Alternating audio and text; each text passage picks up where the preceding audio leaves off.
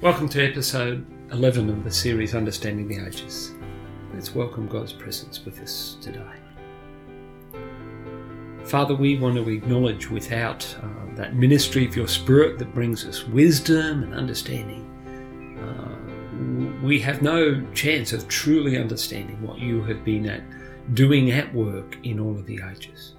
So we want to continue to invite your Holy Spirit to be present with us, to teach us, to enlighten us, Lord, to bring alive the truth of the work that you've been doing in each of the ages, for the unfolding of your purposes of the kingdom here on earth, and in us, and us in the kingdom. So continue to enlighten our minds, we ask, in Jesus' mighty name. Amen. As we've looked at the ages, we've seen that Jesus in person has initiated each of the ages, taken the whole revelation of the kingdom of God here on earth to a new level. And on each occasion that Jesus has started a new age, he started with one person. And in this one person, he's, as it were, revealed or released a new blessing, which is necessary for the establishment of the kingdom. And so we see right at the very beginning, it all started with Adam. Adam was the first man. He is the father of all mankind. Without Adam, there's none of us.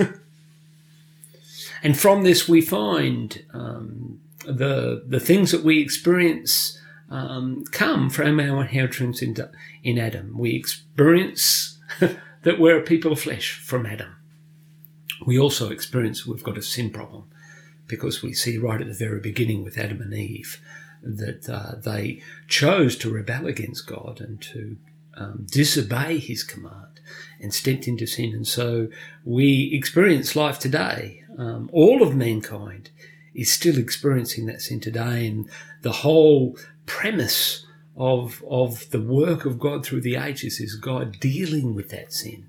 And as we saw right at the very end, after the seventh age and the new heaven and the new earth, that finally death is defeated and the last enemy is defeated in death.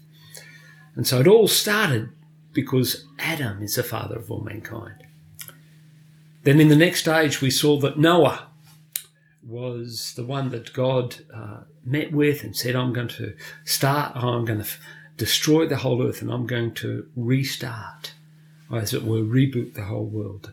And so we find that in Noah, then at the Tower of Babel, when language is all given, that Noah is a father of all nations. And so in the second age, God is releasing his kingdom purpose, and God is going to rule over all the nations in the millennium, and God's kingdom rule through the nations and through the kingdom of God will be established here on earth. And so as we find, Paul says in Acts 17 verse 26, he says, from one man. And that's really Noah as a father of the nations. God created all nations and appointed the places where they're to live and the time set for them. And so Noah is the father of all the nations. This was the next important step for the unfolding of God's kingdom purposes for the earth. We find in the next age, the third age, God appeared to Abraham and said, leave the land that you're in and go to the land that I'm going to show you. And Abraham ended up gathering up all his stuff and just going out. And he only travelled on a promise. The promise of his friend, who was Yahweh, who was God. And so we find Abraham is the father of faith. And it's interesting in the New Testament when Jesus depicts Lazarus, who was a beggar and has died and is in the waiting place that was there before Jesus came, died on the cross and released all those who believed in him from the place of paradise, but as it were, separate from being in the heavenly places before the throne of God. That Lazarus was in the bosom of Abraham. Abraham is the father of faith, and all that come to faith in Jesus Christ, all that come to faith and eternal salvation, it's seen that Abraham is a father of faith because he was that great man of faith, given a promise, you're going to have a son. And for 25 years he believed it. And as we're told in the great record of history in Hebrews 11, even though his body was as good as dead, as far as having children's concerned, both he and Sarah, yet still he believed. The father of faith. And as Paul says of the gospel, I'm not ashamed of the gospel because it's the power of God for the salvation of any who would believe, first for the Jew and then for the Gentile. For in this gospel a righteousness is revealed that comes by faith. For the righteous shall live by faith. So Abraham is the father of the righteous, and that's why in Lazarus, who's seen to be in the good section after death, it's that place for the righteous. The rich man, he was not in the place of the righteous. He was in torment. But Abraham was with the righteous. And so Lazarus is seen to be in that place of the righteousness, because it's a righteousness that is by faith. And so we find that Abraham is the father that introduced that whole concept. It was always a truth before then, but just through Abraham it's revealed and made obvious. And it's therefore a blessing in the way of the kingdom. The way of the kingdom is that the righteous are made righteous by faith. That's why Abraham is the father of faith. In the next age, we find that Moses comes to bring the people of Israel out of Egypt. And Moses goes up onto the mountain, and on that mountain he meets with God. And it was a finger of God that wrote the Ten Commandments. And so now, through Moses, we have the revelation of the Torah, the revelation of the written word of God. And so Moses wrote the first 5 books of the Bible as we have it, the Old Testament, the first 5 books. And then we find after Moses that Moses has now released it, that now there are others that have written the scriptures, both in the Old Testament and the New Testament. So we have the written word of God. And it was interesting in that time also we have the depiction of the tabernacle, that through Moses the glory of the Lord was revealed to Israel. And so it was revealed, and then the tabernacle of God, so the glory of God was drawing near to man.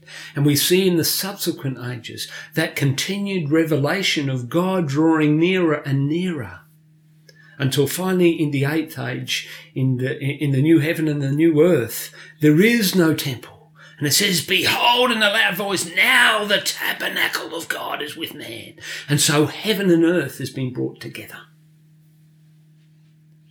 And so it was in Moses as a father of Torah, father of instruction. We have the written word of God today, so precious for us. This wonderful, wonderful thing that instructs us and gives us wisdom, and things of mystery are no longer a mystery because we have the written word of God made available to us, because Moses is the father of Torah. This is God unfolding his kingdom purposes. In the next age, we have Samuel who comes, and it says before Samuel, the word of God was rare. Abraham was the first one in the scriptures that was referred to as a prophet by God. But before Samuel, the prophets were rare. Those that could hear and discern the voice of God, and God was speaking to them and relating to them, it was rare. And as we've seen in each of the ages, Adam met with God and spoke with him face to face. Noah met with God and spoke with him face to face. Abraham met with God and spoke with him face to face. Moses met with God and met with him face to face. And Samuel met with God and spoke with him face to face. But Samuel is the father of prophets, and before long after Samuel we find a multiplication of those that can hear and know God speaking with them. Not all of them face to face like with Moses, Aaron and Miriam. God spoke to them in dreams and vision, and they too had a prophetic role in Israel. And so Samuel is the one that multiplies this gifting of the prophetic. And so with Moses, we have the written word of God. And with Samuel, the prophetic word of God. And these two are now, God is building his kingdom purposes, building all that is necessary for the kingdom of God. And then in the sixth stage, we have Mary. Mary, who is the mother of Emmanuel, the mother of God with us. And for Mary, it wasn't that just meeting with God face to face and there's God over there and I'm over here. Like with Moses at the burning bush, or Joshua where he encountered the captain. I've come as a captain of the hosts of heaven. But Mary experienced God in an intimate way. It was face to face, but it was actually inside her. The fullness of God was dwelling within her. And when she gave birth to Jesus, it was her son. Meeting with God face to face. But for Mary, there's God with us. It was God with us in us. And so we find at Pentecost the outpouring of the Holy Spirit. And now for all who believe in Jesus Christ, God is present and living within us. And we all really have a sense. Jesus said, my children know and hear my voice. This in a sense, the Spirit of Jesus is a spirit of prophecy, and every child of God now has the right to hear and understand the voice of our God who speaks with us. And so Mary takes the kingdom of God to a new level. She starts it. Obviously, this is in each of them. It was Adam and Jesus working with Adam. It was with Noah, was Jesus. It was God himself working with Noah, bringing it about. For Mary, it's not, oh, Mary, God chose Mary. But he says, it was God himself. I'm taking this revelation of God, this establishment of the kingdom of God on earth, and man experiencing and stepping it up into the fullness of what God had purposed. God is at work to unfold that. You see, when God established the earth and created the Garden of Eden and placed man within it, Adam, and then Adam and Eve, they weren't born like us, they were just created, but they're children in a sense. They haven't got experience, they haven't got to learn things. They're just there, and in one sense, even though they've got a fully formed body, and even though they're having sex and all of those things, and they're multiplying, really, as far as living life and understanding, they're still just babes. And as babes, they fell into Eve fell into the deception, and then Adam chose to join Eve in the repercussions of sin. We find in the midst of that, God still had a purpose of wanting to bring us into the fullness of maturity so that we could live in the fullness of what God created us to be, ruling over all the earth, ruling in his kingdom and being mature and with experience and maturity, able to be administering the kingdom of God in all that God has created. Well, Adam and Eve were just babes and they fell into sin, and God has been at work in all the subsequent ages to fulfill his purposes with us. And so with Mary, it's the mother of Emmanuel, God with us. Jesus saying, I will be with you always, even to the end of the age. And then we saw in the seventh age, finally the kingdom of God is established here on earth.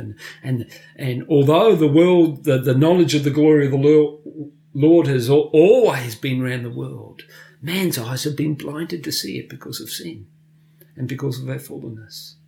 But in the seventh age, the knowledge of the glory of the Lord covers the earth as the waters cover the sea. Because we're still unfolding to be able to take a long picture and say, well, what was the father of the seventh age? What was the major things, the new thing that he established? It's a little bit early to see the full ramifications of that, but I believe that's part of it. That revelation of the knowledge of the glory of the Lord which for the seventh age is finally established over all the kingdoms of earth, and all peoples have that revelation of the glory revealed to them, and that glory of the Lord is present amongst all nations. And not only there, but seen and understood, and people responding to it.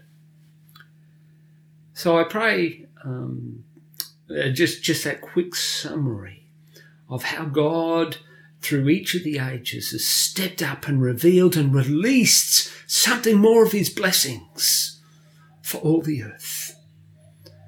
And God has always been working towards the establishment of the kingdom of God, and for us to enter into it and to know the fullness of that, and to know the fullness of fellowship with God and drawing near to him until finally all is completed. I believe in the first days for Adam and Eve in the garden, they didn't have physical clothes on, but they did not see themselves as naked, because they were clothed with the glory of God. Think for a moment, when Jesus was on that Mount of Transfiguration, he revealed something of his glory, and the disciples saw him, and he had white clothes on. And actually in the book of Revelation, it talks about the saints clothed in white, which is a reflection of righteousness. And to one of the churches, says, "Buy from me without cost white clothes." And I believe Adam and Eve in the garden, they were clothed. They were clothed with the glory of the Lord. And so they weren't naked, because God himself was their clothing. His presence was their glory. Remember when Moses came down from the mountain and his face was shone and people couldn't see it? He was clothed with the glory because he'd met with God face to face. And so I believe in the new heaven and new earth, we're going to be wearing these clothes. We're always going to be clothed with the glory of God. We were created to display the glory of God. We are meant to be wearing those clothes. And Jesus displayed that in the Mount of Transfiguration. I believe in the new heavens and new earth, all of us will be clothed with the glory and fully revealing the glory of God. We were created to display his glory. So I pray that just that quick summary of what God has unfolded since the beginning in the first age, right through to the seventh age, and then manifest fully in the new heaven and new earth, is a helpful concept for you today. Let's pray. Father, you created us with a purpose.